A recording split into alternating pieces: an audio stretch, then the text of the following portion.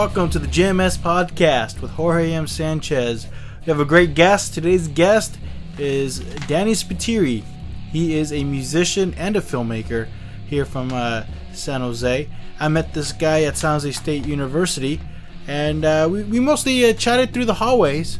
I don't think I ever took a class with him, but he was a real cool guy, and he's doing some great, awesome stuff. I was like, hey, let me see what he's up to, and then I was like, you know what? Let's get this guy on here. Let's get this guy sitting in the blue chair, feeling comfortable, and talk it out.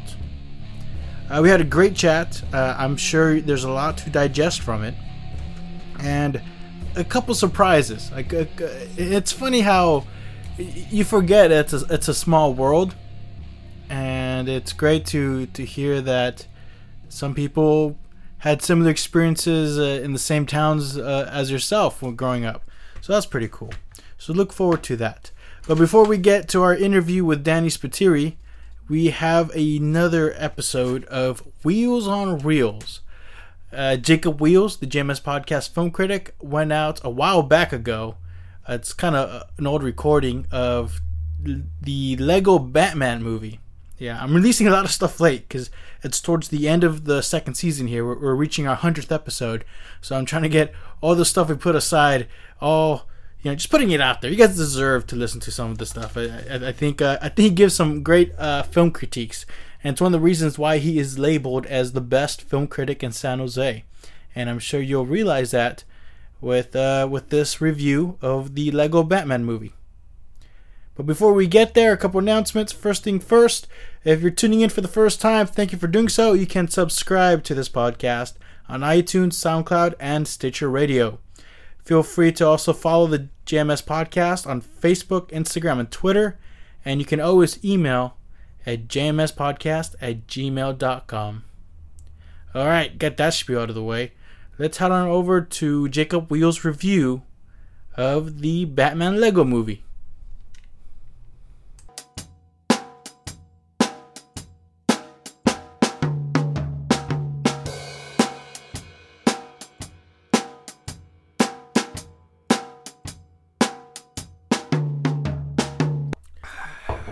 Alright, we're here with another episode of Wheels on Reels with Jacob Wheels. Yes. I should add some music to that. Just add a horn section. A horn section. Because every time I walk in the room, you just hear horns. Horns. It's because I'm horny. But today review is of the Lego Batman movie. This is a kids podcast. This is a kids review. I'm reviewing kids movie, and I just said horny. Yeah. Way to go! Great start. But this is a film that came out recently. Mm-hmm. It's getting great reviews for the most part. Didn't get any Oscars though. No Oscars. Directed by Chris McKay. Written by quite a few people. There's like 9 people credited as writers here. What the fuck? I'm not one of them. And you're not one of them. Are you one of them? I am not. Is this movie like the Wu-Tang Clan of Lego of writing, screenwriting? There's just everyone's been the Wu-Tang Clan. But I don't know. It's a spin-off from the Lego movie, mm-hmm. which I thought was great. Fantastic. Yeah, great movie. So how does this one? How is the Lego Batman movie, Mr. Wheels? It's definitely more. It's got more. I don't know if meta humor is the term. Well, maybe not. Like, it's very self-aware. It is very self-aware. Which what the first Lego movie was as well, right? Yeah. But I feel like this one is just too self-aware. Don't get me wrong. It's funny. Like, the things they do in it. Like, the first opening scene. If you get me laughing in the first opening scene, shot, opening thing, whatever, I'm on board. You know what I mean? What was it? So it's a black screen, right? It's very ominous, like every superhero movie. And you hear Lego Batman go, every important movie starts with a black title. That's what I meant to say. But, I laughed because I didn't, you know what I mean? Because every movie starts off with a black screen. Yeah. You know what I mean? So I was like, okay.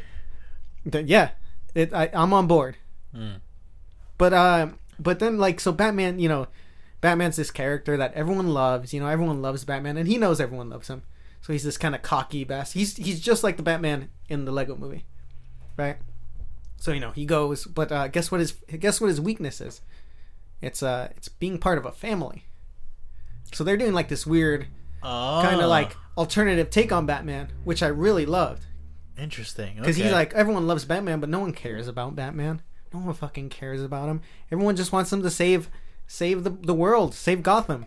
But no one cares about what he really feels like. And this is what this movie gets right. So how does he really feel? He sat on the inside, man. He pushed his people away because he's Batman. He doesn't have time for that bullshit. But guess what his character arc is? What's that? He doesn't push people away. He loves them. Character arc. That's what this movie has going for it. I mean, it's not like we haven't seen it before, but Batman, you know what I mean? So, according to the synopsis, is that he must raise a boy he adopted. Yeah, he accidentally adopts Dick Clark. He accidentally adopts. Yeah, he just says, I think his name's Dick Clark. What's the kid's name? The Robin kid. Dick Grayson, Dick Grayson, there we go. which is voiced by Michael Cera. Well, you're going to have to cut that out. So one of the best things about this movie is, Yeah. when you're watching it, you're going to hear a bunch of voices. And you're going to say to yourself, who is that? And then when you look it up, you're going to be like, that person was in this movie? That was probably one of the best parts, that they got all these actors. They got so many stars in this movie that when you look it up, you'll be like, wow, I know exactly who this person is. It's a weird little mystery kind of thing. Well, Batman's voiced by Will Arnett. That's all we know.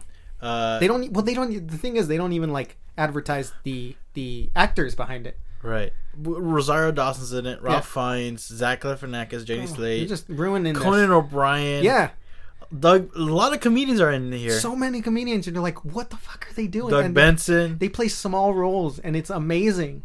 You know what? It was fun. I actually really liked it. You know, all these movies, all these Oscar movies are like a gay kid being oppressed. You know what I mean? Depressed people, aliens and shit, right? And it's just so sad. It's so great to see a movie that's just lighthearted and just it's self-aware of how not serious it is, and it's just fun. You know what I mean? Like, we need fun.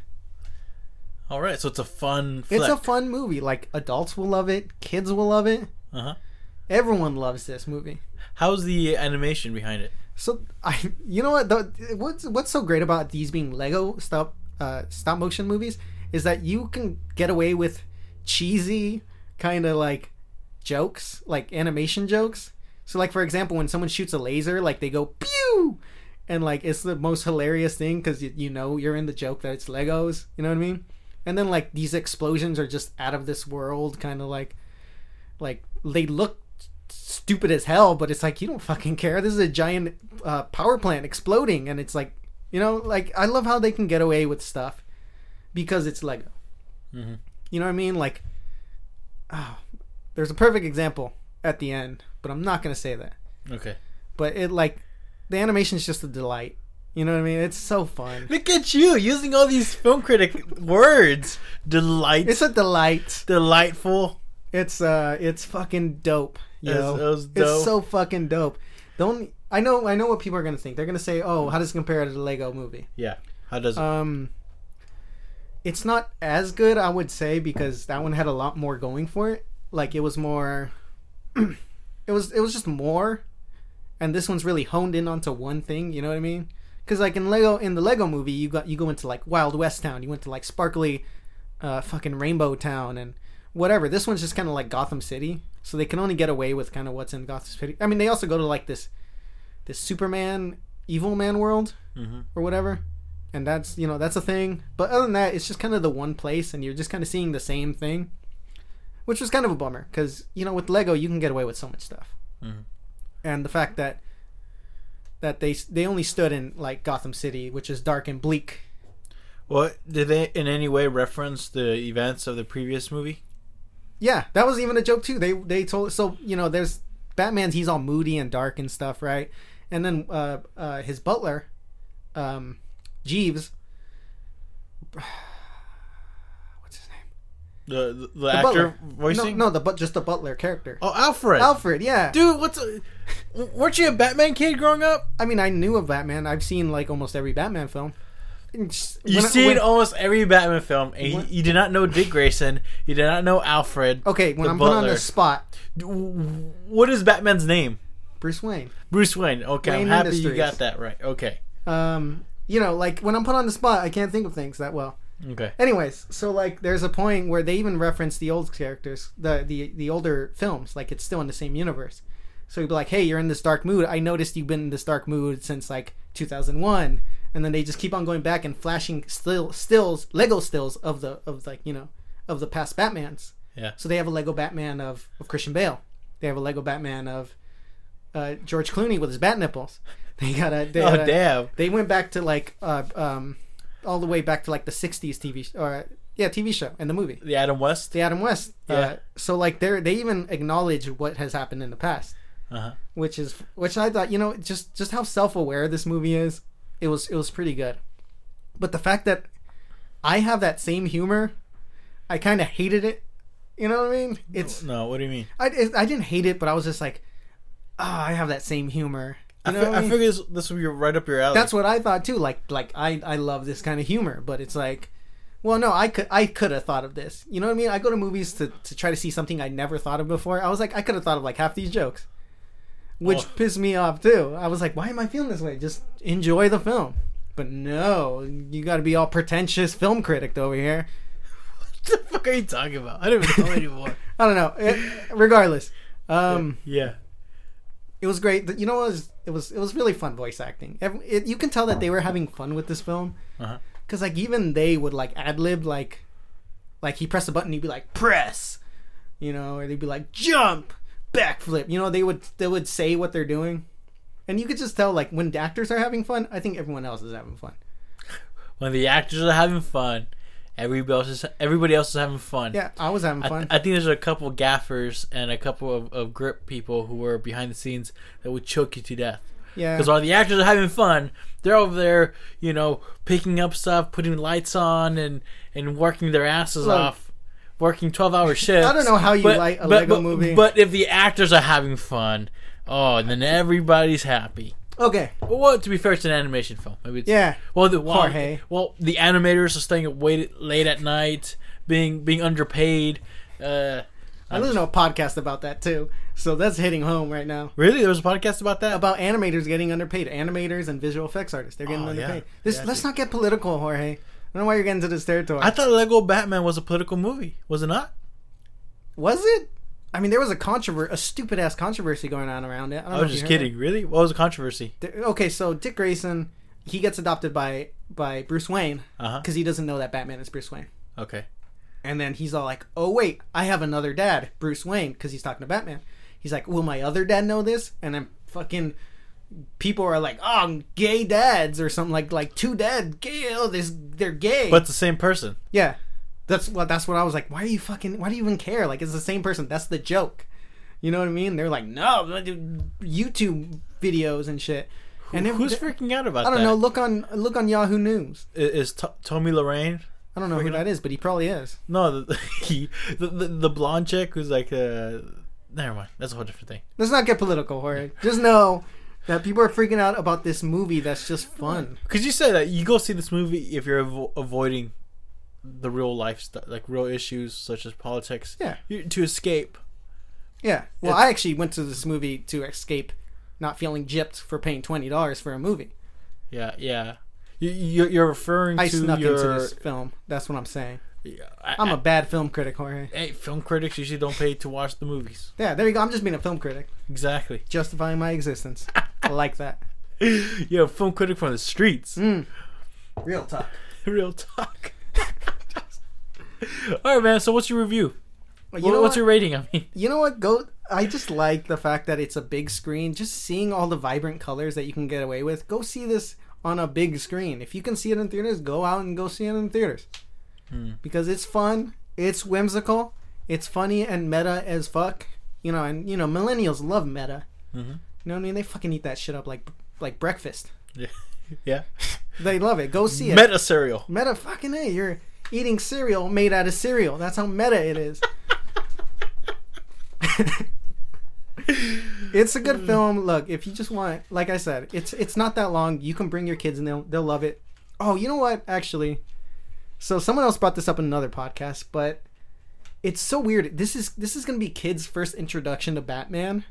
No, what are you talking about? A lot of kids No. are going to be introduced to Batman being a narcissistic asshole who doesn't love kids. I mean, yes, there's a good character arc, but like this is so it's kind of weird that and that's worse than being introduced to Batman as a guy who dresses up at night to be a vigilante. Yeah, they actually addressed that in the film.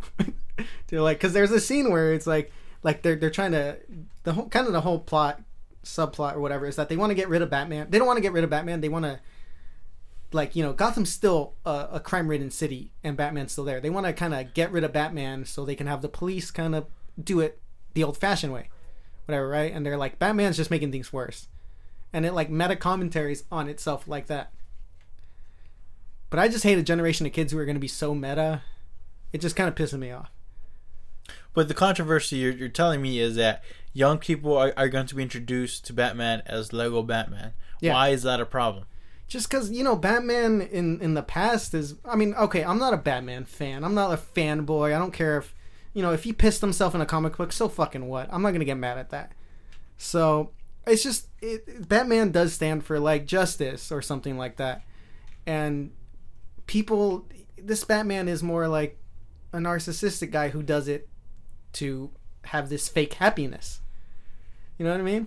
And kids should know that they shouldn't dress up like crazy people and fight crime for happiness. Like, find happiness with your family, which is the whole plot of this film.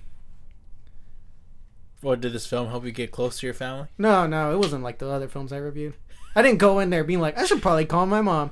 No, I didn't. I was like, this was fun. This was fun. All right. So what's your rating?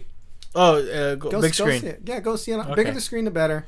I mean, although this film did come out a while back ago, but I think it's still making its circuits around theaters. Yeah. So. I mean, it didn't win Oscars. You know how when people are nominated for Oscars, it did get nominated, didn't it? Not even, I don't even think... Zootopia won, actually. Did it? Yeah. It was a good movie.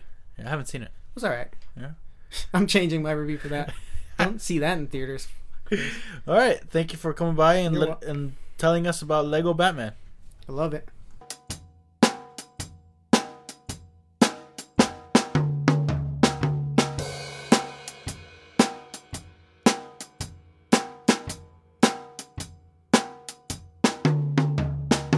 And there you have it, the review of the Lego Batman movie.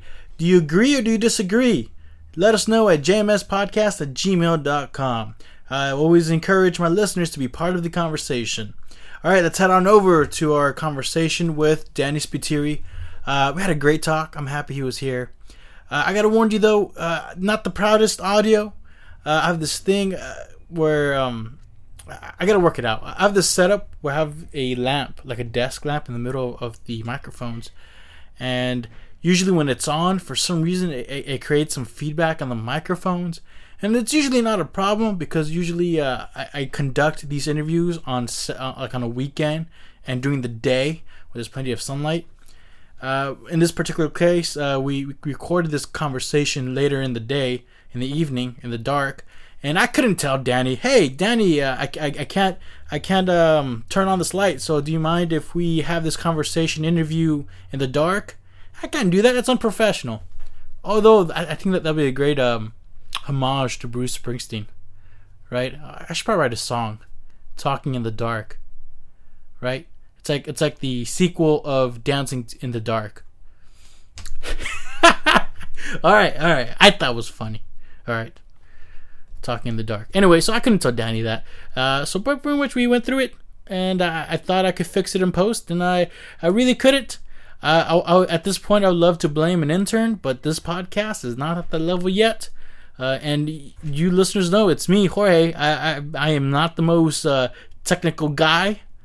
Half the time, I don't know what the hell I'm doing when it comes to software and editing and all that shit. So I am deeply sorry if the buzz throughout the conversation bothers you. Hopefully you tune out. Hopefully it becomes white noise and it just becomes a thing. So I'm really hoping for that. And meanwhile, I'm gonna have to rearrange my little studio here to not have that same problem in the future. But nonetheless, there's great content. I think I had a great conversation with Danny. I got to know him a lot better.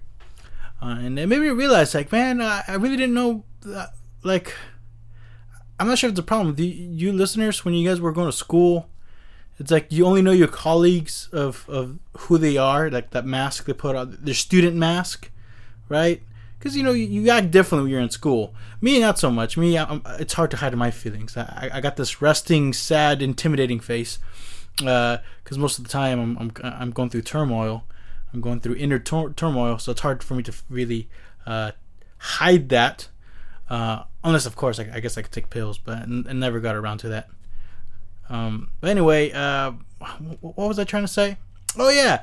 Pretty much, so I talked to Danny here and there at school. He was part of the San Jose State Film Production Society. Some very talented people in that.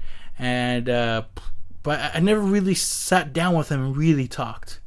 And I'm glad that he came over to the podcast and we had a good conversation, and I've garnished a whole new level of respect and admiration towards Danny Spiteri.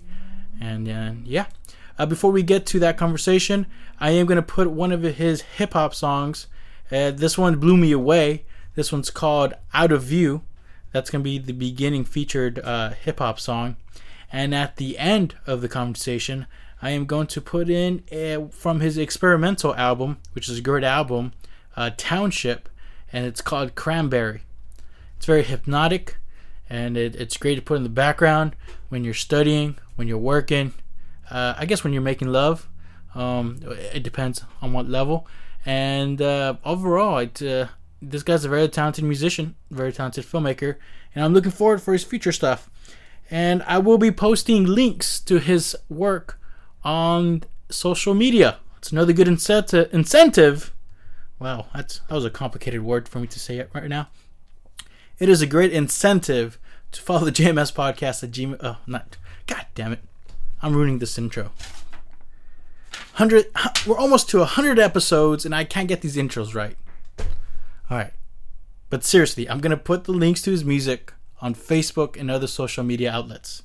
So that's another incentive for you to go check him out. There you go. I got it. Boom. I'm gonna go out and get myself a cookie. I deserve it after that.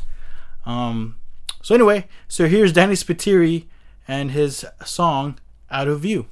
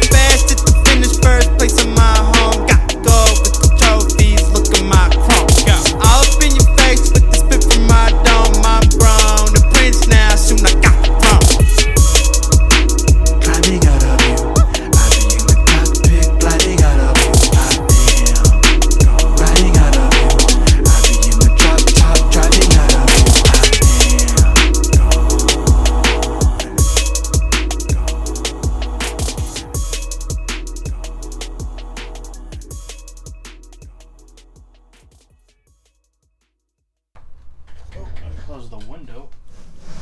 That'll help. Sorry. Well, where did you host your podcast? Where, like, online? You mean like where Yeah. they put it? We put it on iTunes, and like we had our own Tumblr blog. We would just put it on there. Tumblr. I'm not Yeah. really. I don't really put this podcast on Tumblr. Yeah, we just kind of Tumblr was really our choice just because it was a easy to use interface for designing a website. That's just what I knew how to use like because I don't really know that much about HTML, but I knew enough on Tumblr to like design a simple website. So And this is back in 2012. I didn't even know podcasting even existed in 2012. yeah, they've been around longer than that actually. Like Yeah. I don't know when they started, but I remember at the time like they had been around. You know, Huh. yeah, they've been around. I don't know actually, probably like 2000s when they started. I feel like that's when I first heard a podcast. It was like 2000s and some point. What motivated you to do a podcast? I was running a blog with these guys, and we kind of just were like, why don't we do a podcast too? Like, I don't know. It was kind of like it was kind of like, what's the word I'm looking for? It came second to the blog, really. But it ended up being what I did primarily after a while. After a while, I stopped writing pieces for the blog, but I kept doing the podcast because it was less like time consuming, but it was still very casual. I like the format of it. Like, it's just, you can kind of just have a conversation, but you're still like doing something of substance, you know. Mm-hmm. So yeah, that was, I guess, what it was. How many people were involved in the recording? I was just 3 usually. Sometimes we brought in a couple others, but usually it was just 3. Yeah. Mm-hmm. See, I find that difficult, man. Like, once there's a third person involved, I'm like, okay, I don't know.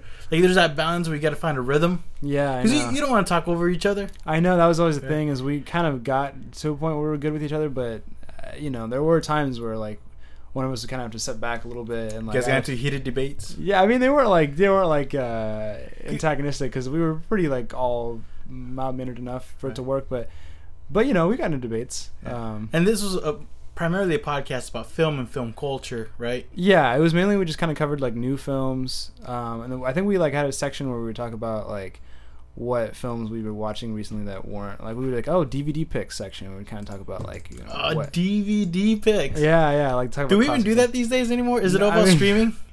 That's the thing, we called it DVD picks, but we knew we weren't actually watching DVDs. It's like, Oh, yeah. Yeah. You guys kind of cheated. Yeah, a little bit. You guys were it was the Netflix picks. Yeah, I guess so. I had one friend though who would always buy like Criterion discs and stuff like that. So to some extent it was real, but for me at least, I was always just getting stuff online.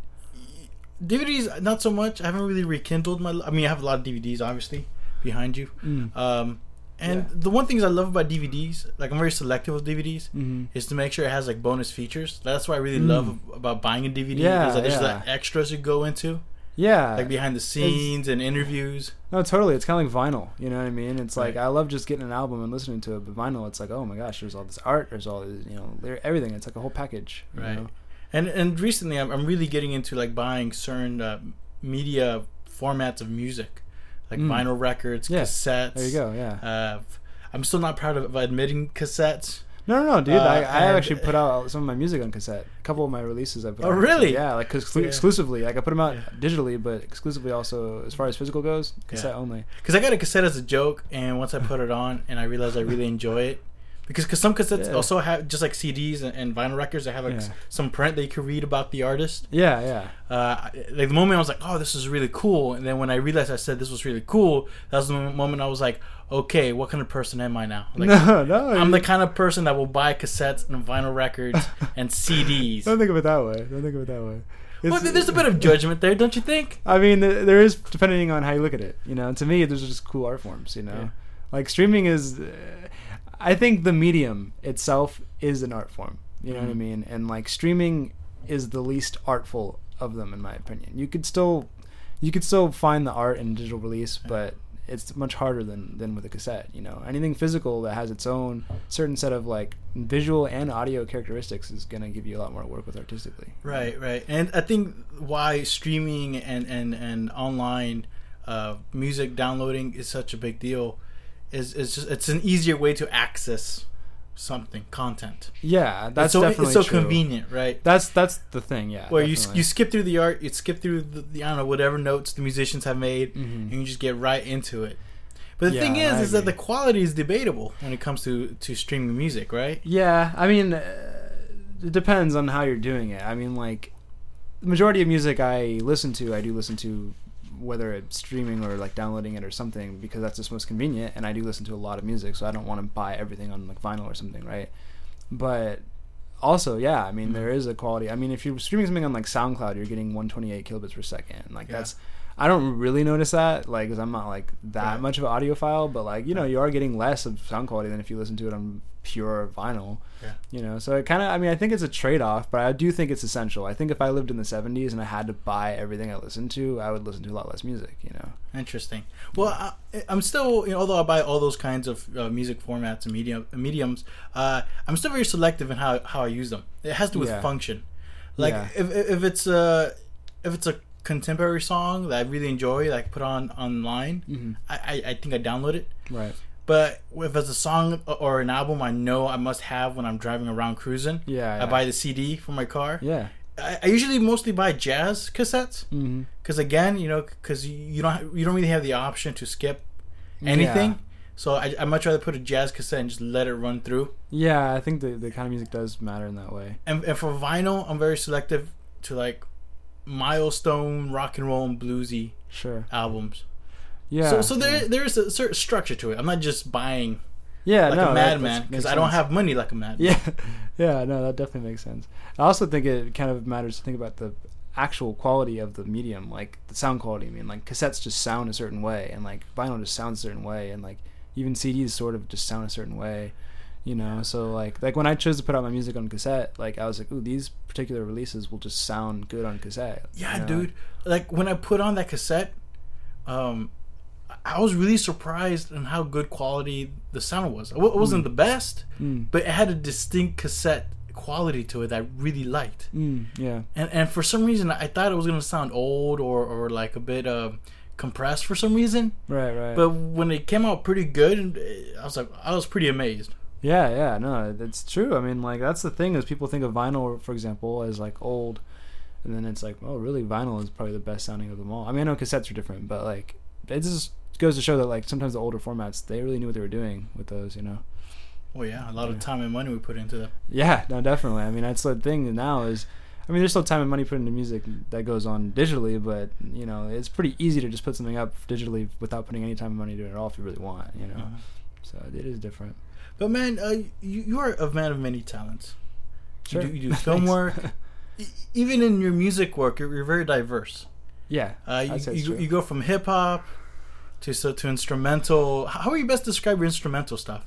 Because I want to say experimental, but not really. Because there is a sense of groove to each song. Yeah, no, that's a good way of putting it. I mean, I would say so far, most things I've done that are instrumental or electronic in some way, but they haven't really been focused on dance too much. I think a lot of electronic music is, you know, sort of geared towards not all of it obviously, but a lot of electronic music is sort of in the minds of the general public. If you say electronic music, they're going to think of EDM, you know. And I think most of the electronic music I've made thus far is more like headphone music or like headphone music. Yeah. What does that mean? I mean, I think it's the kind of thing that you could listen to at home by yourself, you know. And like to be honest, I think a lot of the reason for that is it's music I made in very like introverted periods of my life. You know, it's not really like something I made when I was like feeling inspired by you know, social life or by, you know, there's that part of me too, but I feel like that wasn't really what I was trying to express when I made that music, you know. So I think that's why it came out so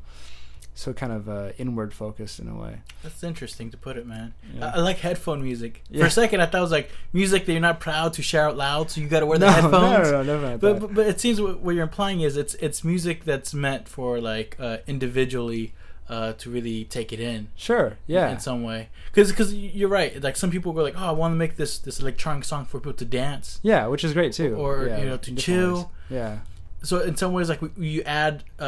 Or you like visualize what a listener would be doing when they listen to your music. Yeah, I guess so. I mean, like, I don't really think about that first when I'm making music, like, but that is definitely, I guess, to some extent a factor. I think really the first thing I'm probably thinking about is just like what ideas I want to convey. I mean, it really depends. Like, that's the thing that you said, right? Is like I make a lot of different types of music, so my approach to each different type kind of varies a bit. You know, like with the EPs I've made as an electronic artist, I think I've kind of come into them like wanting to express certain themes from my life at that time. You know, so like the last EP I released as an electronic artist was called Township, and it was when I like I'd been living downtown San Jose for the first, like, that was the first time I'd lived outside of my parents' house for like an extended period of time. That's pretty much when I first moved out. Where downtown were you living at? First I was living at the Colonnade, which sucked. Sorry to hear that. Yeah, no. I hear a lot of stories bad, man. from students who were living at the Colonnade. No, it was real bad. We got bed bugs there. Yeah, it was definitely not a good place. And it's funny because it looks really nice from the outside, but you get inside there and it's just terrible. But the Colonnade sucked. But then I moved into the house I'm actually still living at, which is down more by like Japantown, kind of by the cop station. Cobb Station? Yeah, like if you know where... Oh, by Taylor. Taylor, exactly. Oh, yeah, interesting. Exactly. That house I love. But there's a lot of real nice houses, dude. And there's a lot of creative, artistic people living in that region.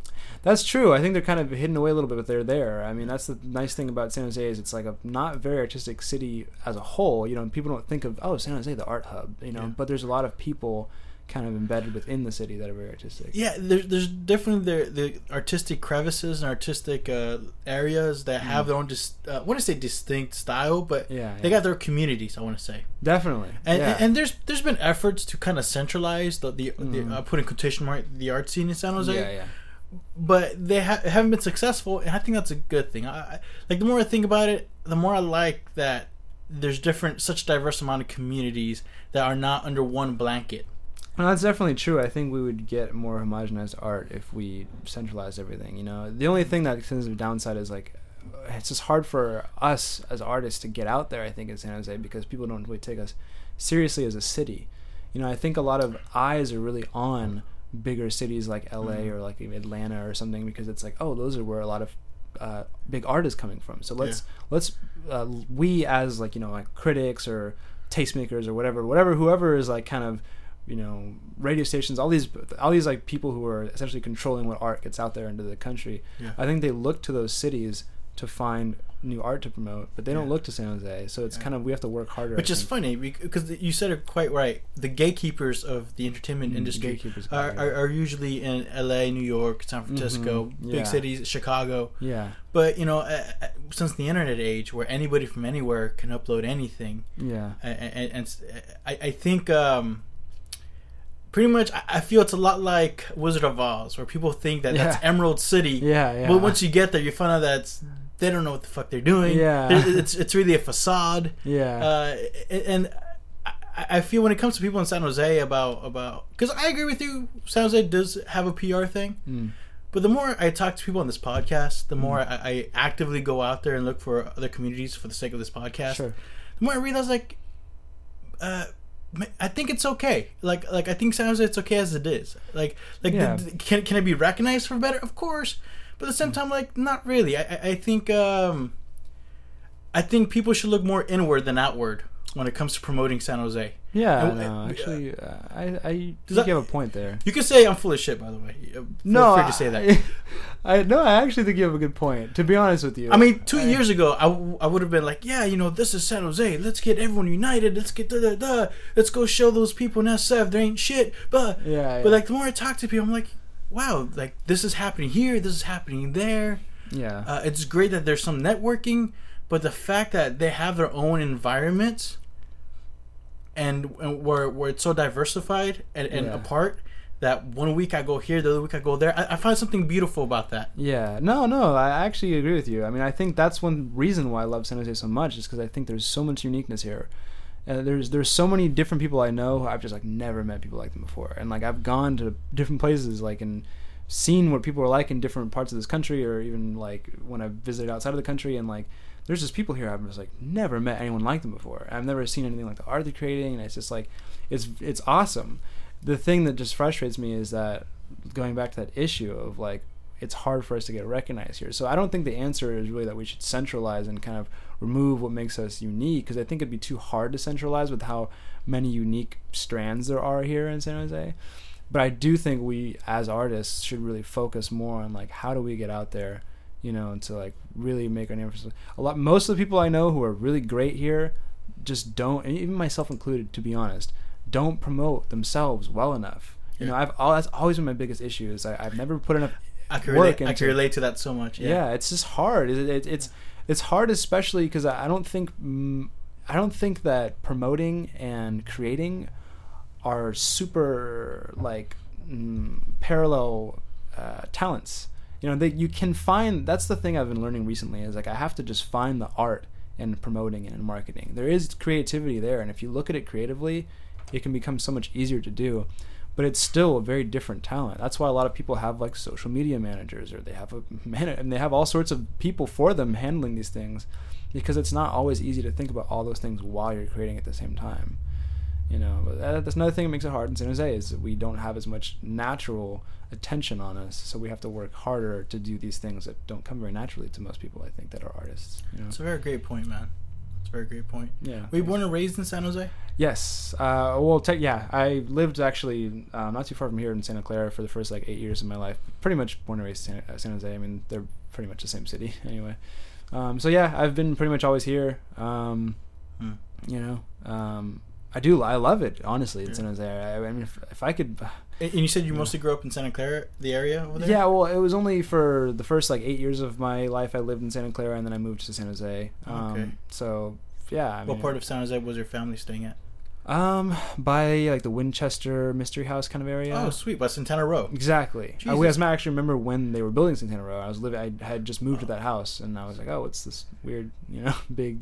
How is it growing up in that area? Because I Santana Row is one of those environments where I find very fascinating, strange. It's interesting, yes. There's a vibe to it that I can't pinpoint what it is. I mean, there is a lot of decadence and a lot of definitely of riches. Yeah, but there's I don't know. There's like a dark vibe in that area that I can't really pinpoint. And no, it's a do you agree with place. that? No, I do. It's a strange place because I think it was like the first sign of that particular area of San Jose trying to, like, you know, gentrify, basically. I don't like to overuse that word. I think people use it to kind of refer to any sort of development. Like, well, not all development is bad, but like I do think that Santana Row is kind of definitely the first sign of like San Jose saying, okay, we can make more money here. So, you know, let's put that there. But here's the interesting part that I found about Santana Row. Sure. Is probably one of the most diverse fucking areas in San Jose. I go out there and it's mostly international people hanging out. It's, you know, rich Middle Eastern people, rich any people from all over the world are there. No, yeah. You be at a cafe and people are talking French here, people are talking Turkish there, and I'm like, this place it feels and actually a lot of friends from other countries, they say that the most European place in San Jose is Santana Row. That's really interesting. I actually wouldn't have known that. Yeah, no, it's kind of funny we're talking about San Jose being diverse, but you're right. I don't go to, you know, you think rich people, because that's what Santana Row kind of markets to, and you think, oh, I'm going to see a bunch of rich white people, but you don't really see that at Santana Row. It's just like, it's the diverse kind of rich, you know what I mean? It's like if the whole city has this diverseness, or diversity, I mean, then that's where the rich diversity is, you know? And if anything, I think Santana Row is like, I mean, as dark as I feel the vibe, there's a sense of world peace. Yeah, because sure. you get a Persian next to an Israeli hanging out. Yeah, I know. You know what I'm saying? Yeah. It's like, what? Like, don't you get a... I'm not kidding, dude. I've seen Palestinians. Yeah, no. Money unite people. What can I say? It's true, honestly. When you're comfortable with your finances, why do you have a reason to fight, right? Right. So, man, it's such a good point. Yeah. No, that's true. I mean, you know. So I don't know. Santana Row is not so bad. I've never really hated it. I know people who really hate it because they're like, "Oh, rich people in our neighborhood," but like, it's never been that bad to me. It's just, you know, it's hard to shop there. It certainly is. Yeah. So how big is your family living over there? Not that big. It's just my mom and dad, and then my little brother who's 12, and then my sister used to live with us, but now she's 30, so she has her own family. Oh wow. What line of work are your parents in? Teachers. Wow. Yeah, they're both teachers. Both public school teachers. Elementary level? High school. High school. Mm-hmm. How was that growing up? It was fine. I mean, it didn't really affect me too much, except, you know, they did kind of like independently school me a little bit. Like they fast tracked me in a couple different ways. A bit of homeschooling there? Yeah, like I definitely went to public schools, but like my dad's math teacher, so he would like. Oh, so they taught in private schools? No, they taught in public schools. Did you attend their public schools? I did for some time. I did basically they only taught high school, right? Or actually, no, excuse me, I'm forgetting something. My mom taught elementary school for a while, so I went to elementary school in Milpitas, where she taught from 1st to 5th grade. What school in Milpitas? Weller, Joseph Weller. Get out. Yeah, That's where I went. Really? Yeah, my hometown's Milpitas. That's super funny. I went to Weller from kindergarten to 3rd. Then I went to Spengler on the other side of Milpitas yeah. from 4th to 6th. Wow, that's so funny. Wait, so when did you graduate high school? 2008. Okay, so I must have just missed you. Because if you left Weller after 3rd grade and I started there in 1st grade and I graduated in 2011, I was 3 years behind you, right? So you left right when I got there. Yeah. How were your Weller experiences? Great, honestly, I liked Weller. I got into a lot of trouble, to be honest with you. Yeah, but me too. Yeah. So, that was its own What kind of thing, trouble were you getting yourself into? I mean, it's hard for me to even remember a lot of the things I did. A lot of it was just mischief, but a lot of just mischief, disrupting class kind of stuff. I was like a class clown type character, I guess. Like you were shouting comments out or something? Yeah, that kind of thing. I just kind of I don't know. I think I wanted to be entertaining all the time. But a lot of which made it hard for your mom, right? Yeah, you got a reputation. That's the thing that I didn't really understand at the time. And now looking back, I'm like, oh man, I feel bad. That must have been kind of embarrassing. Were you that much trouble, really? Well, literally at one point, the principal and administration sat me down and was like, Danny, you were literally the 2nd worst kid in the school. I was like, well, at least I'm the 1st. But, the 2nd worst. I'm like, how do you even? I guess they quantify that by how many referrals I got. I have a feeling that I was the 1st. Yeah, I have a feeling I was the number 1. That's pretty good. Yeah, man, that's funny. Yeah. No, it was a good school though. I definitely I got along there. I mean, the 4th and 5th grade years for me were probably the best because I was in the GATE, the gifted and talented class. I'm not trying to toot my horn, but it's just you were a GATE kid for those years. I liked those people though, is what it came down to. Those kids were good. The whole school I think was good people, but that particular class was fun because they were smart, but they were still interesting and they weren't pretentious about it. I remember in Weller, I think it was in 3rd grade. Yeah, did GATE apply for a 3rd grader? No, it was 4th and up. 4th and up. Yeah. Okay, I missed out. Because for some reason, I remember in 3rd grade, when people I guess for some reason a GATE student would come into class, they were treated like a celebrity sometimes. Yeah, which is probably not good, to be honest. I don't really remember I don't remember feeling like I was being treated that way though when I was there. Yeah, but one thing I do remember about Weller before I went out was that new playground they put up next to the auditorium. Yeah, I remember they were doing that renovating when I was there. That was a badass playground. Yeah, no, that was good. Yeah, no, that was a fun school, honestly. Yeah. I liked Milpitas is a humble city, but it's a good one. Yeah. Well, I have my quarrels with it, but other than that, I agree. The trash smell is not particularly nice, The landfill. That's such a bad smell that's so everywhere that I actually didn't even realize what was going on when I was growing up. I just kind of thought that's how things smelled in Milpitas.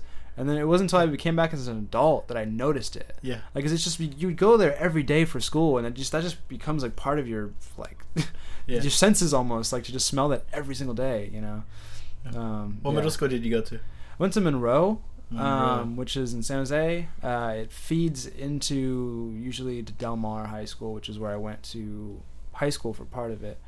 I only went to Del Mar for a year and a half, but I loved it. I loved Del Mar because I met a lot of my really close friends now at Monroe, and then kind of solidified a lot of those friendships at Del Mar.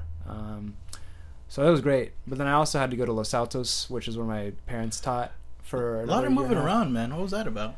Well, the story goes, I got out of Monroe, and my parents were like, "Oh, well, you're gonna go to high school now. There's influences all around you, so we want to keep an eye on you. So let's bring you to Los Altos so we can keep an eye on you." Danny, you were the 2nd worst kid at one point. Yeah. We gotta keep an eye on you. Yeah, I think that they didn't want me to get into drugs and shit like that. But anyway, so I had me at Los Altos for a semester. I hated it. I couldn't relate to anyone, I felt, honestly. So I convinced them to let me go to Del Mar, where all my friends were. I went there till the end of sophomore year, but then lo and behold, I got into drugs. I got into weed. I mean, it's not really that bad, but at the time, dude, they had the DARE program at its peak. Yeah, so the kind of the what's the word I'm looking for? The fever or the panic was kind of higher, and I think especially my parents, bless their hearts, are great people, but they definitely, I think they didn't do drugs growing up or like smoke weed or anything. So I think to them it was a bigger deal. Interesting. You know, and couple that with just, it wasn't just weed too. There was just tension throughout.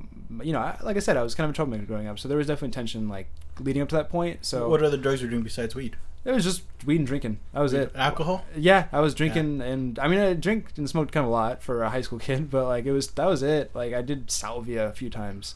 That was it, though. Do you feel that was also a period where you're really getting into your creative? Actually, yes. Clothing. Yeah, I mean, because actually, creative clothing. I just made that up. No, that's great. Creative clothing. I like that You're term. fitting into it. Yeah. No, it's true. I mean, it really was. That's actually a really great way of putting it. I feel like that's where I really shed my skin and started to really adopt the right, you know, kind of makeup for what I wanted to do now. You know, that was when I first got into electronic music. I was when I first got into like just the wider world of music in general. Like before that point, I was into music. I was always into music, but it was more like specific strands of like experimental music, whatever. But then sophomore year is a big time for when I got into electronic music and I got into hip hop. Those were like the two seminal genres for me. Were those two? What kind of stuff were you listening to? Electronic wise, I was listening to a lot of like Warp Records stuff, which was like Flying Lotus, Boards of Canada, Clark, Aphex Twin, stuff like that. And then other stuff too, like there's this record label called Ninja Tune Records that had a lot of Ninja Tune Records. Yeah, a lot of like jazzy or electronic stuff on there. Yeah. And then hip hop, I was into like MF Doom and like Del the Funky Homo Sapien, stuff like that. Like yeah. A lot of like more. He worked with the Gorillaz, right? Yeah, exactly. Yeah. Yeah, I was really into him. I was actually really into that one song they did together. Clint Eastwood. Mm-hmm, yeah, that's a classic. Yeah, that's a great song. Yeah, I was really into that kind of stuff. That was my sophomore year, was a bunch of stuff like that, and then I sort of branched out, discovered Radiohead. And I was like, oh my gosh, you can like do cool things with electronic music in a rock band. Radiohead mixed in with alcohol, mixed in with weed. Jesus trippy Christ. time, very trippy time. Those were the days. Yeah, no, I mean it was a very heightened time, definitely, because things were just so. Imagine being a kid, really. I was still like 14, 15 at that time, and just experiencing all these crazy new things, you know. Yeah, it was great. But then, yeah, the thing I didn't get to explain it as I got sent away to boarding school because of all that trouble and all the weed stuff. And that was in Utah. So I went to a boarding school in Utah for a year. Wow. How was that experience? That was not positive, but it wasn't. It was like, I feel like it was necessary in a way. I think I learned a lot of like the skills I needed to just grow as a person, to know, to mature. How old were you at this point? 15 when I went, 16 when I left. That's very interesting, man. Yeah, because those 15 middle years where you really start developing who you are. Yeah. But even then, you still have a long way to go. Definitely. But what happens in those years is very, very important. No, it's definitely true, and it was a weird time to just kind of be uprooted from my high school experience because I totally missed my junior year as a result, and then went back senior year, went to Los Altos again because my parents were like, "Now we want to have an eye on you again." Hold on, why specifically all the way in Utah to go to boarding school? Well, they don't really have those kinds of schools everywhere. Utah has a lot of schools like that because their laws are more conducive to them. Basically, is it the whole Mormon culture, do you think? Well, I think that's a part of it too. I think a lot of Mormons are like, oh, we really want to, help people or like help reform people. They're so goddamn nice, those people. Yeah, honestly, nice. Good people. No, all the great. Mormons I met were great. Because you always hear people making fun of them. I know, they're easy targets. So when I meet someone in person, I'm looking for that to be a jerk, but I just can't because how nice they are just dismantles everything. I know, no, you're right. It's kind of unfair, to be honest. And I felt like, I don't know, I felt like I couldn't. That's one reason I'm glad I went. I feel like I left with a more enlightened perception of what Mormon people are actually like. But yeah, I mean that's part of it. I think also there's laws that allow them to keep. Like for example, there's a law that they can keep you after your 18th birthday at these boarding schools for 6 months, I believe. But I don't think any other state really allows that. I'm not like an expert on that. I'm probably getting some details wrong, but that was my understanding, is that they were more lenient with the laws there to operate boarding schools like that. So Utah was kind of a hot spot in a way. There was literally one for girls, because I went to a boys one. There was one for girls literally right across the street, and we were in the desert, so it's not like there were buildings everywhere. Like, Jesus, man, you go from South Bay suburbia to the desert. Yeah. So how was that transition? Quite jarring. Yeah, and the one little detail left out actually is that I first went to a wilderness program. So that was 5.5 weeks I spent in northern Utah in the woods. Was it a Boy Scout of some sort? It wasn't Boy Scout. It was the same kind of thing where it's like, you know, your parents send you here because they want you to go through therapy and become a better person. But it was different. It was a wilderness focus. So you're basically just camping and hiking. And then there's like a therapist who comes out once a week, and you like have counselors with you. So that was really what I transitioned to, which was more jarring than the desert. Like, it was actually funny when I went to the boarding school in Utah. I was ecstatic because I was like, oh my gosh, there's pancakes here, and like, oh my gosh, there's a shower here, there's a toilet. You know, I was so happy. All the kids there were like, oh, he's faking, because that happens all the time where kids come in and they like pretend to have changed already so they could try to go home early. Right. But I was like, no, I'm really happy. I've been in the woods this whole time. Like, believe me, this is awesome. You know. I feel that the most detrimental drug there is definitely alcohol. I know I started drinking at a young age. And I'm much more better with my drinking now. That's good, yeah. But it definitely was anger related. Sure. And the only way I could really cope was to drink. And yeah, it's not a good combination. Yeah. Is that one of the reasons why you got into it as well? I wouldn't say it was anger. I mean, I definitely had a lot of like frustration, like a lot of angst towards my parents at the time. A lot of angst, just like, you know, teenage angst, and like a lot of things. Do you feel like your parents were too? Were they like helicopter parents? That's how I felt at the time, definitely. Yeah. You know, looking back now, I'm like, we get along great now, and like we're both adults, or we're all adults. I mean, like I feel like I respect them a lot more. So I don't really like want to criticize them very hard, you know, because I feel like they were really trying to be good parents. Well, but they were definitely were. They definitely were struggling to figure out how to raise me. You know, dude, raising a person is fucking hard. Yeah, I can't even imagine. I can't imagine me doing it either. Yeah, at least doing it well. Yeah. Like, I think I would resort to the primary of like, or is it alive? Is it fed? Good. Yeah. Right. Where do we go from there? Yeah. No, even those things can be hard to do, right? So you know. But so when you went to Utah to the boarding school, it was very eye opening, and it seems you came out pretty well. Yeah, I think, I mean, yes, I came out learning a lot. You know, I definitely felt like a better person, but it was hard to reassimilate socially. I think that was my big problem. It took a long time, honestly, for me to reassimilate socially. I think, like, I had a really lonely senior year of high school. My first couple years of college were really lonely. Like, you know, it was just hard to meet, because especially since, not just because of the weird disconnect of having been in a really different environment for so long, but also just, like, I felt like I really had a good network when I was with those people at Del Mar. I had good friends there who I really felt accepted with. So it was harder to be put into like Los Altos' like rich people. To be honest, like I don't want to, you know, trust stereotype them too hard. Yeah, I hate to use the stereotype, but it's true. A lot of the people really were like that there, and they got this bubble. Relate. Like here you are. You went from out of state. You've gone through a lot, and you go back to this place where it's like a small bubble. Yeah. You know, it's hard to fit in. I don't blame you. Yeah, no, it was definitely strange, but. And were you creating music at this time? Yeah, so before boarding school, I was into just playing bass. I'd actually been playing bass since I was like 9. Like a string bass? Yeah, like a or the bass. Double bass. Electric bass, like a string bass. I'm trying to pick it up. No, yeah, it's fun. It's a good instrument. But yeah, I used to play in bands. I had a particular band I was really into when I was in high school. Or like sophomore year, it was like 7th to 10th grade, I think. That was like a progressive kind of rock metal-ish band. It's kind of embarrassing now, but it was like, honestly, we were doing ambitious things for that time. That's a thing to do, man. Yeah, I mean, dude, it was like, our time signatures are crazy. It's so cool, you know? Back in high school, if anyone was in a band, it was like a punk or a metal band. Yeah. No, and we were like, oh, we're so different because we're playing in, you know, a complex kind of music with different, I don't know, like, it was a little pretentious, but like, we definitely learned a lot from it, as it was challenging for us at the time. So I'm glad I did it.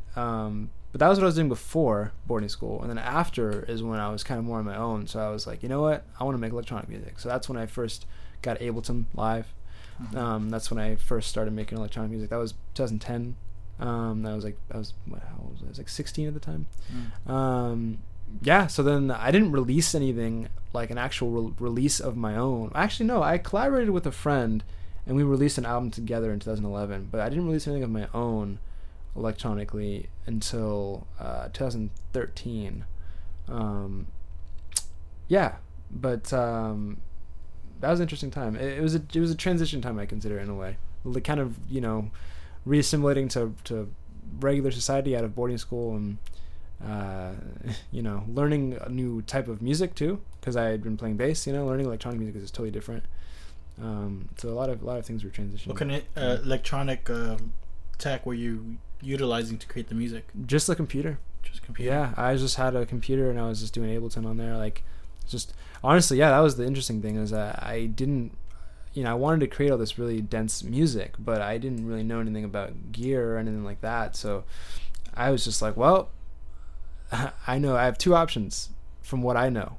I can either use the synths that come in Ableton, the in-house synths, which no one really ever uses, and like they're kind of hard to make good music with. You can, I guess, but it's tough.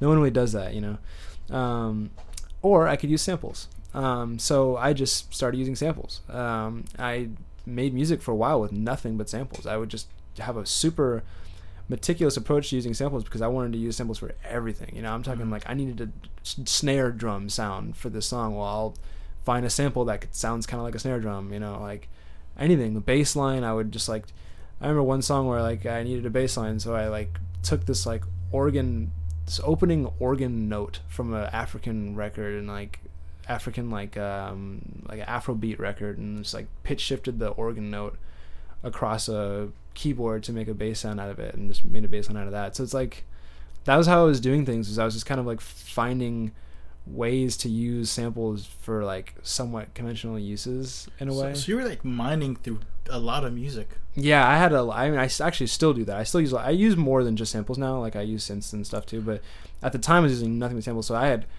fat folder. I mean, it's even bigger now. As I still have the same folder. I just keep adding to it. But even at the time, I had a fat folder of albums I would just comb through to sample.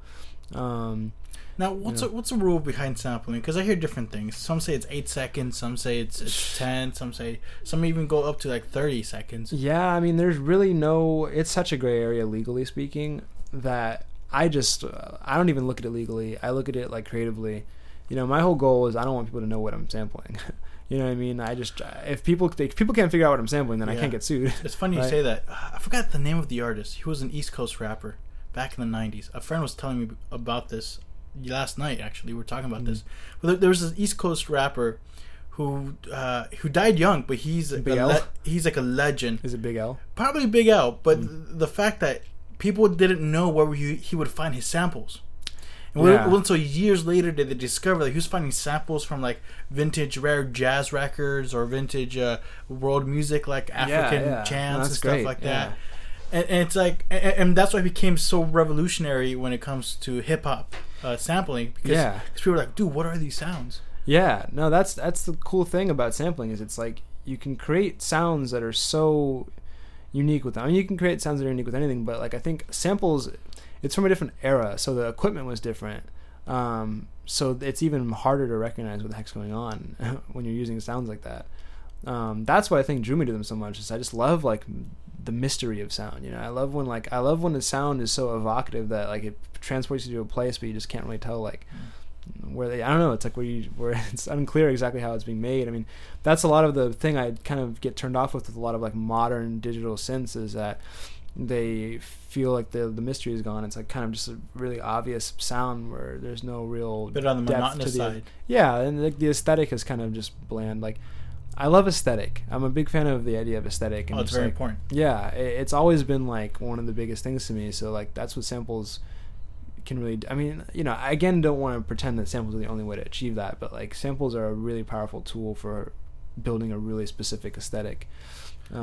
Is the creative process mostly trial and error, like trying to fit these samples I think together? There's a lot of trial and error. Yeah, even now, even though I've learned a lot by this point, there's still a ton of trial and error. Definitely. I mean, especially since like I didn't ever take a class on any of these kinds of things, right? So like a lot of it was I just had to like try things out and learn them. Yeah. I mean, when did because you're split, because you have the experimental side of your music, and you have another persona, Danny Boy, which is your hip hop rap side. Yeah, exactly. When did that come into fruition? That came into play much more recently. As actually the first time I ever rapped, literally, was like probably about a year and a half ago. It was like, get out of here. Yeah, it was. Get the fuck out of here, dude. That song that which I by now my listeners have heard in the beginning, out of you. Yeah.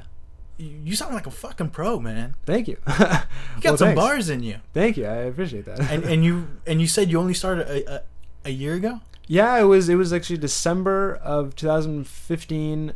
I remember the moment. Actually, it was FPS Fest. It was Did Josh have something to do with it? He did. I'll explain the story real quickly. It was the FPS Fest. I guess if your listeners don't know, is just the festival that our alumni, whatever you call it, the school we graduated from, hosts a film festival. And it was after that all of us who were at the film festival, not all of us, but in our friend group, a good chunk of us, went to my house. To just hang out. Was this Josh?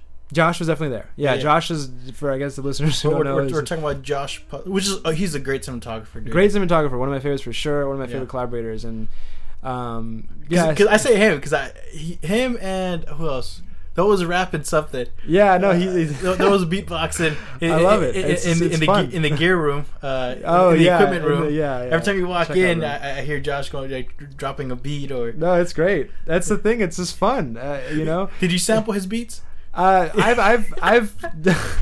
never done that before, but it sounds like it'd be fun to work with some straight up mouth sounds. But no, that was pretty much it. It was just we were hanging out, having a good time, and I think the vibe was high enough. I'd won a couple of awards at the festival, so the confidence was there.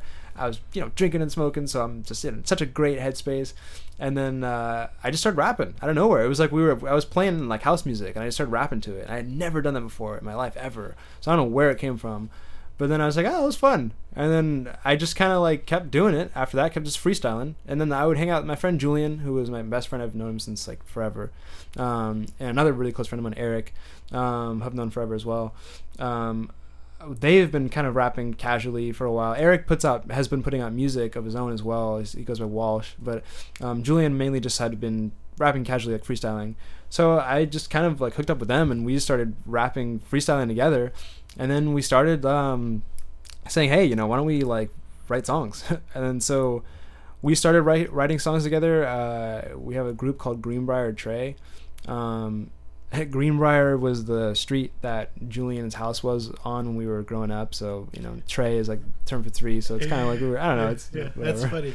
Yeah. So that was kind of where it started. And then that project's sort of on hold right now just because I've been focusing on my own stuff. Eventually I was like, man, I have tons of ideas for my own music. And, that's the thing is I love rapping. I love the act of rapping and like constructing bars and so on and so on. But that's not even really the main reason why I do it. I think the main reason why I do it is because I just really want to put out like art that's more ambitious than what is possible without vocals. Mm-hmm. I mean, not that instrumental music is inherently less ambitious, but there's just certain kinds of music that I think the introduction of my voice as an instrument has made possible now. Yeah. So now I'm just really fascinated with what I can do with my voice. So that's really where it is. I'm working on a lot of music right now.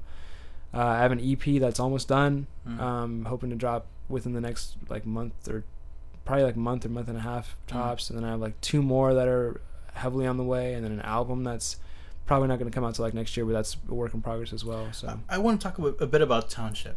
Sure. Oh yeah, let's go back to that. that's your previous experimental album. That's my last like electronic release. Yeah. As Danny Spiteri. Yeah. Spiteri. And I remember I downloaded it for later because you posted on Facebook about it. I was like, oh yeah, I know Danny's a cool guy. I want to hear it. So I got your music down. Sure. It was until like a week, I want to say 2 weeks later that I finally got around to it. Sure. And for me, experimental music, it's hit or miss. It's a lot like experimental film. Sure. It's either I dig it within the first couple seconds or I don't. Oh yeah, definitely. But for some reason when I put Township and I was just working, I was here in the studio just writing, or I forgot what I was doing, and it really meshed into like it all came together, where I was really captivated by it. It felt a lot like jazz. That's where great. It's dance music, but you find a groove into it and you just stick with it, and before you know it, you're just lost in it. Yeah, no, that's great. I'm glad you got that out of it. And I was like, huh. And I listened to the entire album twice, and And I'm like, I gotta tell Danny this is good stuff. I remember, Oh, yeah. I remember messaging you, Thanks. and I was nervous because That's right. I remember that. Yeah. we didn't even know each other. We know Yeah. of each other. Yeah. We weren't like very close. Yeah, So like, right. oh, he's probably gonna think I'm a creep. No. Listening to his music randomly. No. Then- That's awesome. Then That's what I want acting people like a fanboy and fucking messaging him. No, but dude, I really enjoyed Township. Tell me a bit how you put together that EP. to do. Yeah. So that one. Actually, yeah, going back, I never finished. I thought I just realized that was one where I was trying to express sort of like what it felt like to live downtown for the first time and all the feelings that came with that. You know, like honestly, like not just good feelings. I mean, a lot of depression I was going through at the time, a lot of anxiety, a lot of like feelings with addictions. It's like, oh man, living in not my parents' house anymore. I can smoke weed all the time. You know what I mean? So like that kind of is a factor, honestly. You know, and having to manage like those cycles of addiction with smoking and drinking. How are you holding up with those addictions now? I feel like pretty well now, Yeah. but it took a lot of time. Yeah. Like it hasn't, you know, it took a lot of time to Same find story that with balance. me, man. Yeah. Yeah, it's tough to find that balance, to be honest with you. I think they're good things if used correctly, but it's hard to find how to use them correctly sometimes, you know, because it's like, yeah, I mean, it's just tough. Because when you're young, you overboard it, Definitely. and you find yourself in a hole. Definitely. And you're like, I don't know about you, but for me, it's like, why am I so cranky? Why am I so angry at the world? Yeah, Like, yeah. like it owes me something. You know? Yeah, which is like, yeah, I mean, a lot of that's the thing with smoking. I think in particular that's most dangerous is that the effects of it that are negative are kind of subtle. You know, it's not like if you do heroin and you have withdrawals, which I've never done heroin, obviously, but like if you do heroin and you have withdrawals, you're gonna know. Like it's, you know, you see Train Spotting or whatever. It's like ridiculous how much he's going through, right? But like a weed withdrawal, it exists. It's just much more subtle, so it's like it's harder to detect it. You know, so I think that's why for a long time I was able to just like be in this habit of using it all the time and not really know why I was like depressed or not really know why I was like having more anxiety than usual or like why I was less motivated than usual or whatever. And then I kind of like had to realize like, oh my gosh, like I need to slow down on that. That's why, you know. So that was part of what Township was about. I mean, it was about a lot of things, like just kind of some of what I was going through at the time, but yeah, I mean, that's kind of where the sound came from, because like that you might call outsider house music. There's like a sort of subgenre called outsider house music, but I wasn't really trying to make that kind of music. I wasn't like, oh, I'm gonna make an outsider house EP now. I think it was more like that's the language through which I want to speak to convey these ideas right now, because I feel like that makes the most sense for what I'm trying to say. You know, I feel like the idea of outsider house is it's house music, so it's danceable, but it's still lo-fi, it's still like introverted, it's still atmospheric and hazy and kind of weird. So, you know, it really speaks to a lot of the thoughts that are kind of going on inside my head in a way, a lot of like the internal issues I was going through. Yet, you know, I couldn't make music that was so insular that I was like straight ambient, because that wasn't how I felt. I was still going out there and being social and experiencing, you know, the city and experiencing the excitement of drugs even and everything like that. But it seems to be the excitement of independence. Yeah, the excitement of independence, definitely, but also the like how, you know, when you're independent, it's so easy to fall into your vices and then become depressed and whatever, you know. So that was the reason why I chose to make music that had that sort of character to it, is that I felt like it captured the balance of those qualities. So hopefully that answers your question. I mean, like, if you want to know how I came about, like from a technical standpoint, I was still using samples, but that time I sort of expanded my base of what I was sampling from. For Crea Island, which was my EP before that, I was sampling mainly just albums, like a lot of old like 60s, 70s, different electronic or new age albums, or old, like, you know, even just like I don't know what the word I'm looking for is, but like maybe like really ethnic folk music or whatever the genre may be. A lot of different things, even newer things like video game soundtracks. I mean, the point is though, it was all like albums. But for Township, I went into a lot of like public archive videos. So I sampled a lot of like public service announcements and like you know, just like educational videos and stuff like that, and like, you know, like yeah, I mean, like even sometimes like the first track in there is called "I Believe You See the Real Person." That synth in there, that is kind of the main synth you're hearing in the song. That's a very like short snippet looped from public service announcement where I took like, it's just like a 3-second little clip where there's like a little synth line that comes into like transition between scenes, and I just took that and looped it, you know. So a lot of sounds, yeah, a lot of the drum sounds actually on that were from like there was this one video I found of like teaching people how to use tools or something like that, and then like, you know, a lot of the sounds of like this guy smashing a hammer or whatever, like we're just like, oh, it was a great drum sound, so I use a lot of those. Yeah. And where do you usually look for these sounds? Is it in the library? Are you looking at archives in the library? This was a website, archive.org. It's just the public archive. Yeah. It's simple. I still sampled a lot of albums too, and you know, all the usual kind of sources, but those were a big extra tool for that EP. Yeah, that was interesting. Yeah. I want to segue to filmmaking. Yeah, sure. You so far as I know, you made one short film. No, I made like 5. 5. Let me think. Before FPS. During FPS. So okay. I can name them real fast. I made one for CMF that I almost don't count because it was just like really, really low key. So I guess I'll skip that one. But the first one I really made on my own was The Cradle, which Josh, that we mentioned earlier, he was the DP for that. That one was in April, or that was in like spring of 2015, right? Or no, yeah. I'm losing my years now. Is filmmaking a recent venture for you, or have you always? That's more recent. That's like before rap, after electronic music. Let's put it that way. Okay. Yeah, that came from me. Yeah, so that was 2015. I'm always losing track of my years, right? Or was it? We're in 2017, right? Yes. Okay, so that was. was. As far as I know. Yes. Okay, so that was 2015. We could be traveling interdimensional spaces right now. There is no time here or space. Just is. Anyway, I'm just kidding. Yes, we're 2017. Okay, good to know. Yes, it was 2015 that I made the first one, and then the second one was Myopia, which I made in 2015 later, and I directed that. I co-directed and co-wrote that with a friend, Wes. The Cradle. The Cradle was the first That's the one with the forest. Yes, that was the one. God, I'm so stupid. Yeah, I remember. You made more than one film. I remember now. Yeah, no worries. It's coming back together. The Cradle. You shot that. Did you shoot that in Santa Cruz Mountains? I shot part of that in. It wasn't Santa Cruz. It was like Saratoga Hills or something like that. I really dug that one. I remember seeing it on FPS Fest. Yeah, it was very. A lot of your stuff is very philosophical, dude. Well, thanks, for me, I guess. that's how I interpret them. Sure. I mean, that one was probably one of the most like thematically heady in a way. Like, you know, that was the one where essentially it's like about this guy who goes to a party and has an awkward time, but then there's a lot of like just surreal encounters he has there. Got some great shots in that party scene. Oh, thanks. I remember those. Yeah. Thank you. Yeah. Shouts out to Josh for that.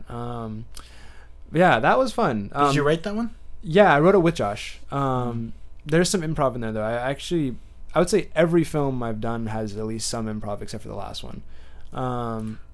But that one, the improv was very loose. Yeah. I mean, like there was still mostly scripted. There was just like some improv. But then the next, sorry, go on with it. No, I remember that. It was a guy in a house party having awkward moments, and he ends up in the forest. Yeah, and it just looks up at sunlight. If I remember that part right. Yeah. And I remember after it's all, I was like, "What does this mean? Yeah, what's the story behind this? What is he trying to say?" Yeah, I mean, had to make another movie about social anxiety. Social anxiety has been like a theme in I think a lot of works that I've done. Yeah. Not as much in the later ones, but definitely at that time. That was not long before I did Township, so you know, it's kind of in that headspace. And Myopia was after that one. Yeah, Myopia was that was the same semester that I did Township. Myopia was, that one's the one about, that one we did for CMF, but then we ended up doing a longer cut that we ended up just releasing independently because we didn't even get to CMF, so we were just like, screw it, why don't we just release a longer one anyway. But yeah, that one was written and directed with my friend Wes, and starring Julian, my roommate who, like I said, I've known forever. And that one, we didn't even really write a script. We wrote like an outline. And so that way we can kind of like come up with lines on the spot, you know? So that was fun because Julian's a great improviser. I acted in a few scenes as well, so we were able to bounce off each other well. Since it's like I feel a good chemistry from knowing each other so long. So yeah, that was fun. I actually really liked the film. That one won Best Screenplay and Best Actor. Considering you guys didn't write it. Yeah, I know, which is funny. I was like, hell yeah, improv all the way. The first time an outline won an award for screenplay. I know, no, it's great. I mean, that just goes to show, I think, how good improv. I'm sure there's a lot of can be as a screenplay tool. listeners who are like, "Fuck that guy, spending years on my screenplay, Yeah. and you didn't even write one, and you won best script." No, yeah, I mean, not knocking on actual screenwriters at all. You know, That's funny. That's a great approach too. But yeah, that particular film I think was better for being improv. It just depends on what kind of film you're trying to make, I think. Mhm. Yeah, that was fun. Then I also did one that semester called The Greatest Living Man on Earth, which was completely like solo. Like I had AC Sicko shot it, but then everything else was me. I wrote it, directed it, and acted in it. And that one was just about like basically a guy wakes up and everyone's gone. Like the world hasn't like necessarily ended, but it's just like everyone's gone. It's like he doesn't know what happened, if there's been some epidemic or what's going on. It's like everyone's cars are still there, all the buildings are still up, everything's fine, and it looks normal except just everyone's gone. So he's kind of just like walking around like trying to navigate his life, figure out how long he should keep living for before he just kind of gives up, or like, you know, how long he can keep supplies going for. He kind of considers those technical or logistical questions, but also just considers like the existential side of it, which is like, is there really much point to this? Like, Tell you, man, you're the philosophical wave. I just really get into it. Yeah. Yeah, I mean, I guess. Yeah, I never really like thought of it that way, but I suppose so. Did you put yourself in that position mentally? Like, if Yeah. you were the only guy in the earth, what would you do? Yeah, I think I was just going through. I remember what inspired it was like I went through like a really depressing weekend, where I was just like, like screw everyone, I'm really depressed, and then I was just like, you know what, like, man, like, do I really hate everyone? Like, no, I don't. Like, you know, like I relate to you so much. Yeah, Yeah. yeah. So I think I hear you, man. Yeah, I'm glad. I guess that you do. I mean, I just felt like I had to make something about like the idea of, you know, how much we really do need people in a way. But yeah, I think every film I've made, with the exception of the last one, has come from something I'm going through. I guess Myopia wasn't as much something I was going through. That was more like just something we wanted to write because we were just kind of spitballing. But like that one, definitely Greatest Living Man, was something I was going through. But the last one, In the Name of Man, was something my dad wrote, actually. Yeah, which I want to talk about that. Sure. I mean, considering that now we know about your past, about your parents. And Yeah, all it's that. funny. I was talking about my parents Yeah. being these like strict people, but yeah, no, like they're still definitely Yeah. good people. My dad is interesting because he's not like quite as creatively focused as I am, but he's always been interested in film. So Yeah. Two things I got out of that. sure, that notion. go for it. One, wow, your relationship with your dad's really good. I could never work with my dad on that level. Never, ever. Yeah, And we tried. Yeah. And second, I was like, your dad wrote some creepy shit. Like, that's a trip. Imagine me reading it. Like my dad's not a creepy guy, so I'm reading it. I'm like, holy, like do you crap, feel like you saw a different side of your father? Yeah. Does he fantasize about dismembering people? No. Like, That's the funny thing is Julian was like, oh my god, like, because my dad was like, yeah, I think Julian would be great for this role. And my dad and Julian's like, oh my god, like, is your dad like imagining like being able to like decapitate me? Like, what's going on here? You know, 'cause I used to get in trouble with Julian all the time. So he's like, oh no, is this resentment like being, you know, cropped up? yeah. But no, yeah, I mean, it was cool to work with him because, yeah, like I said, I did not have a very good relationship with him growing up, but like it really came a long way. I feel like I have a good one now. So it was cool. Like, oh, we can make a piece of art together. Like, wow, that's pretty remarkable for where we come from. But yeah, as far as the content itself, definitely was a trip just to read that script. But I think ultimately he didn't really go into it like, I'm gonna write a shocking script. I think it was more like, I want to convey these themes, and that was just like sort of the means to convey them most impactfully. So that was cool. It was also cool because the script was not in the form it became for the film itself. It wasn't radically different. Like I definitely still credit him as like the writer. But we did like go through a couple drafts and like change something. There was like a girlfriend character for the main character at one point for Julian's character. A couple extra scenes, you know, like I condensed some stuff, like. But it was still, even all that stuff was collaborative, you know. So it was nice working with him to collaborate to improve the script. Now, how was that process initiated? Was there your father going up to you, or it'd be like, "Hey, son, so you're working on this stuff. Do you just slides a screenplay into your room?" I mean, at that point, I wasn't even living with them, so it was even like less like sliding into my room kind of thing. It was more like Slides down to your doorstep. Yeah. I mean, I'm trying to remember how exactly it really happened, but yeah, I mean, he just kind of said, "Hey, I'm writing a script, and like, just love it if you'd read it, and if you think it's good, love it if you make it." So I was like, okay, and like I read it to be nice, basically, but then I was like, you know what, like this is interesting. Like it could make I've never made a film like this before at all. Was your father always a writer? No, that's the thing. That's the first script he ever wrote. He never took any classes or anything. He just wrote that script. So yeah, I mean, like I said, he's a teacher. Like I said, he's always been into film, but he's never been like aspiring to work in film or anything like that. He's never been like he's just been like he's just liked a lot of films. Like that's pretty much it. Like, and he's good at analyzing them and stuff, but he's definitely never been like a major like cinephile. What subject does he teach? Math.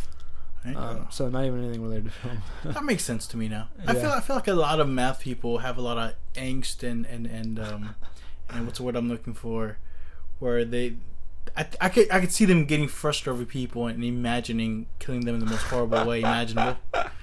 I mean, perhaps that's true. I'm not judging your father here necessarily, him specifically. No. But yeah. I feel that there's a bit of madness when it comes to being surrounded by numbers and patterns all the time. That's a good point. That's a good point. I will say I don't think that he was living vicariously through that script, but that's a good point, Yeah, but no, I mean, I don't really think there's even really much connection between his profession and that script. I think it's kind of like interesting that he wrote that script, to be honest. It's hard to really pinpoint where it came from. But man, you did a good job directing it. Thank you. You did. Because I'm really happy that you kept it just those two characters. Yeah, I'm glad that we cut out the other character. Yeah, because I felt one of the big themes was trust. Yeah, here's this guy trusting this young kid to help around the place. Mm-hmm. And already there's like a dark vibe happening. Yeah. And you're like, all right, what's this character up to, and what's this other character up to, and then you get the shocking ending. Yeah. And I think you utilize a great tactic, and that is like, which is what a lot of horror movies, successful ones at least, utilize, which is not exactly showing everything but implying it. Yeah. And I'm sure partly is due to budgetary reasons, right? Sure. But you pulled it off very well. It was very well crafted. Yeah, thank you. And the great thing I loved it was that you implied it even more through the credits. Yeah. Because you just had the tools laid there with the credits, all bloody tools. Yeah, no. I was like, oh man. Yeah. That's pretty good. Thanks, man. Yeah. Because some people would like to go the gore out and all that. Yeah, I didn't really need to do that. I mean, part of it was budget, but I could have like forked out more to really do that, but I just didn't feel like I needed to. I mean, we did show him with his legs cut off, but that wasn't really all that bloody. We had Julian do some makeup to make it look kind of bandaged and bloody, but it wasn't over the top gory. I just didn't feel like that was necessary. Honestly, watching that in the theater was a lot of fun because I heard the audible gasp at that shot, and so it's always fun to see people watch your film on the big screen. Yeah, no, definitely. And especially when they're laughing in spots you didn't think they would laugh. Yeah. Especially in the serious parts. Yeah. No. I don't know about you. No, it's yeah. I mean, that wasn't really a problem with that film, but there were scenes that I was kind of like there was subtle humor where I wasn't really sure if the humor would translate, and it did, so that was nice. What's your creative process in directing? It's different to some extent when I'm directing something I didn't write, which that was the first time I ever directed something I didn't write, actually. And at this point, the only point I've done that. For something I didn't write, I will essentially envision the whole film while I'm reading the script, and I'll plan it out sort of in that way. I'll plan out the edit ahead of time before I even shoot it. Because I edit it myself, which I think is kind of crucial to the way I direct, because it... I agree. Yeah, it depends. It depends on the way someone directs. Yeah, like I didn't... Yeah, sorry, go on. Like for me, I'm on that level. I need to edit what I direct. Yeah. Because it's how I'm trying to visualize. Sure. But some people much rather have someone else edit. Yeah. And they collaborate that way, which is great. Yeah, it definitely depends. Yeah. Yeah, I mean, I feel like... I mean, I didn't really do that sort of envision everything approach for my previous films. Since I wrote them, and since they were a little bit looser too, those were all had much more improv in them.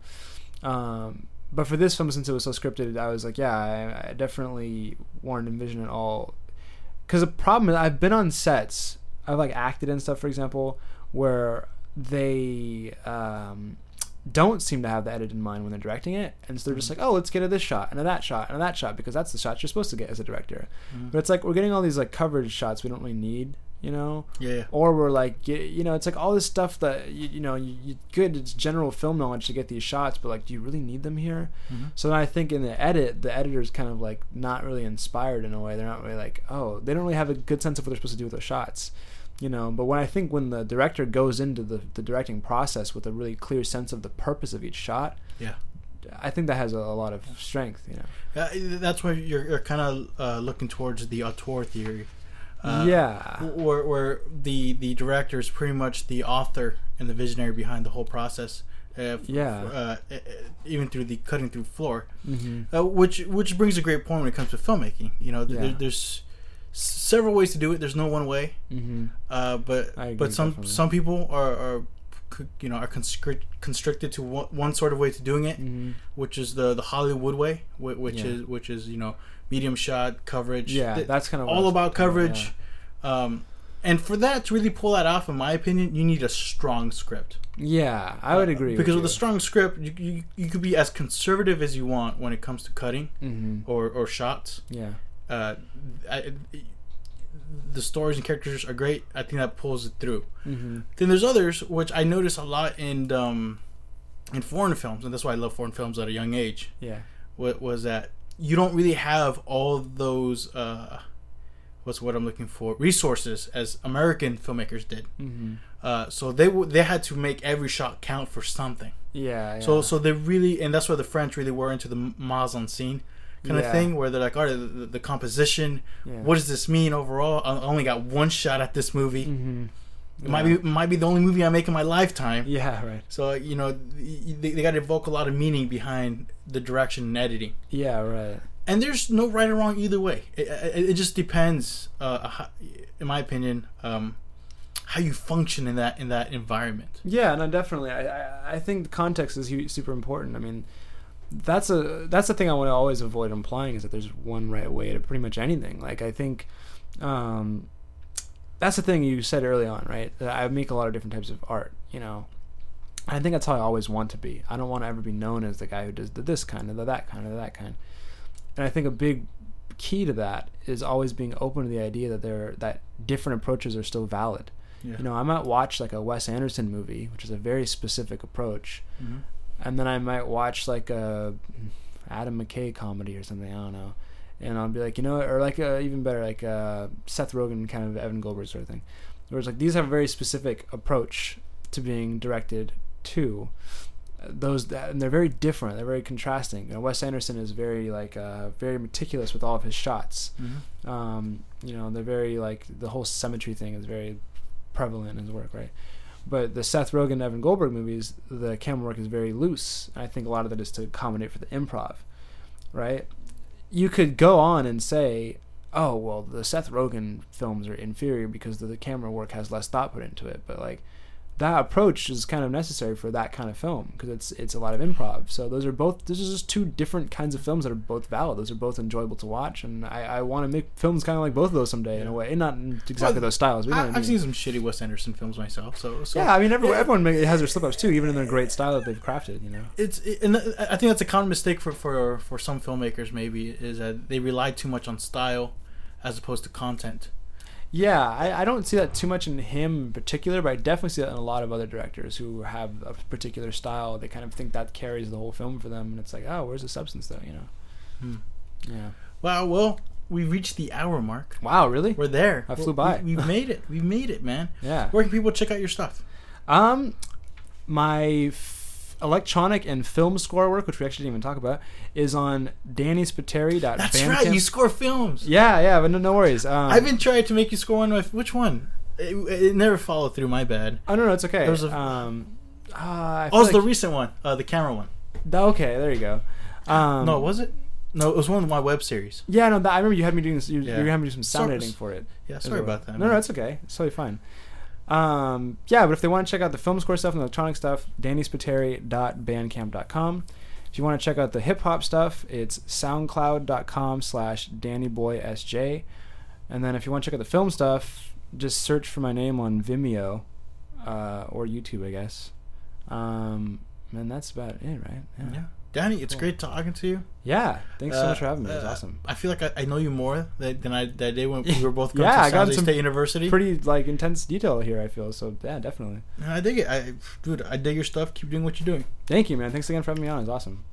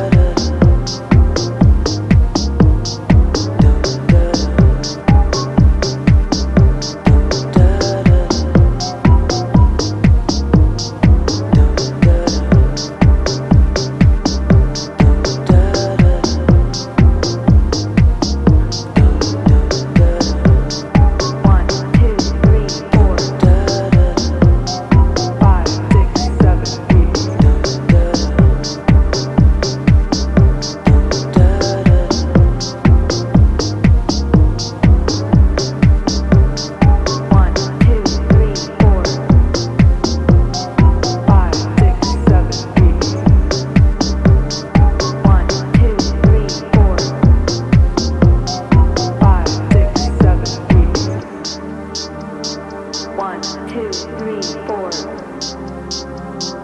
5, 6, 7, 8. 1, 2, 3, 4, 5, 6, 7, 8. 1, 2, 3, 4, 5, 6, 7, 8. 1, 2, 3, 4, 5, 6, 7, 8. 1,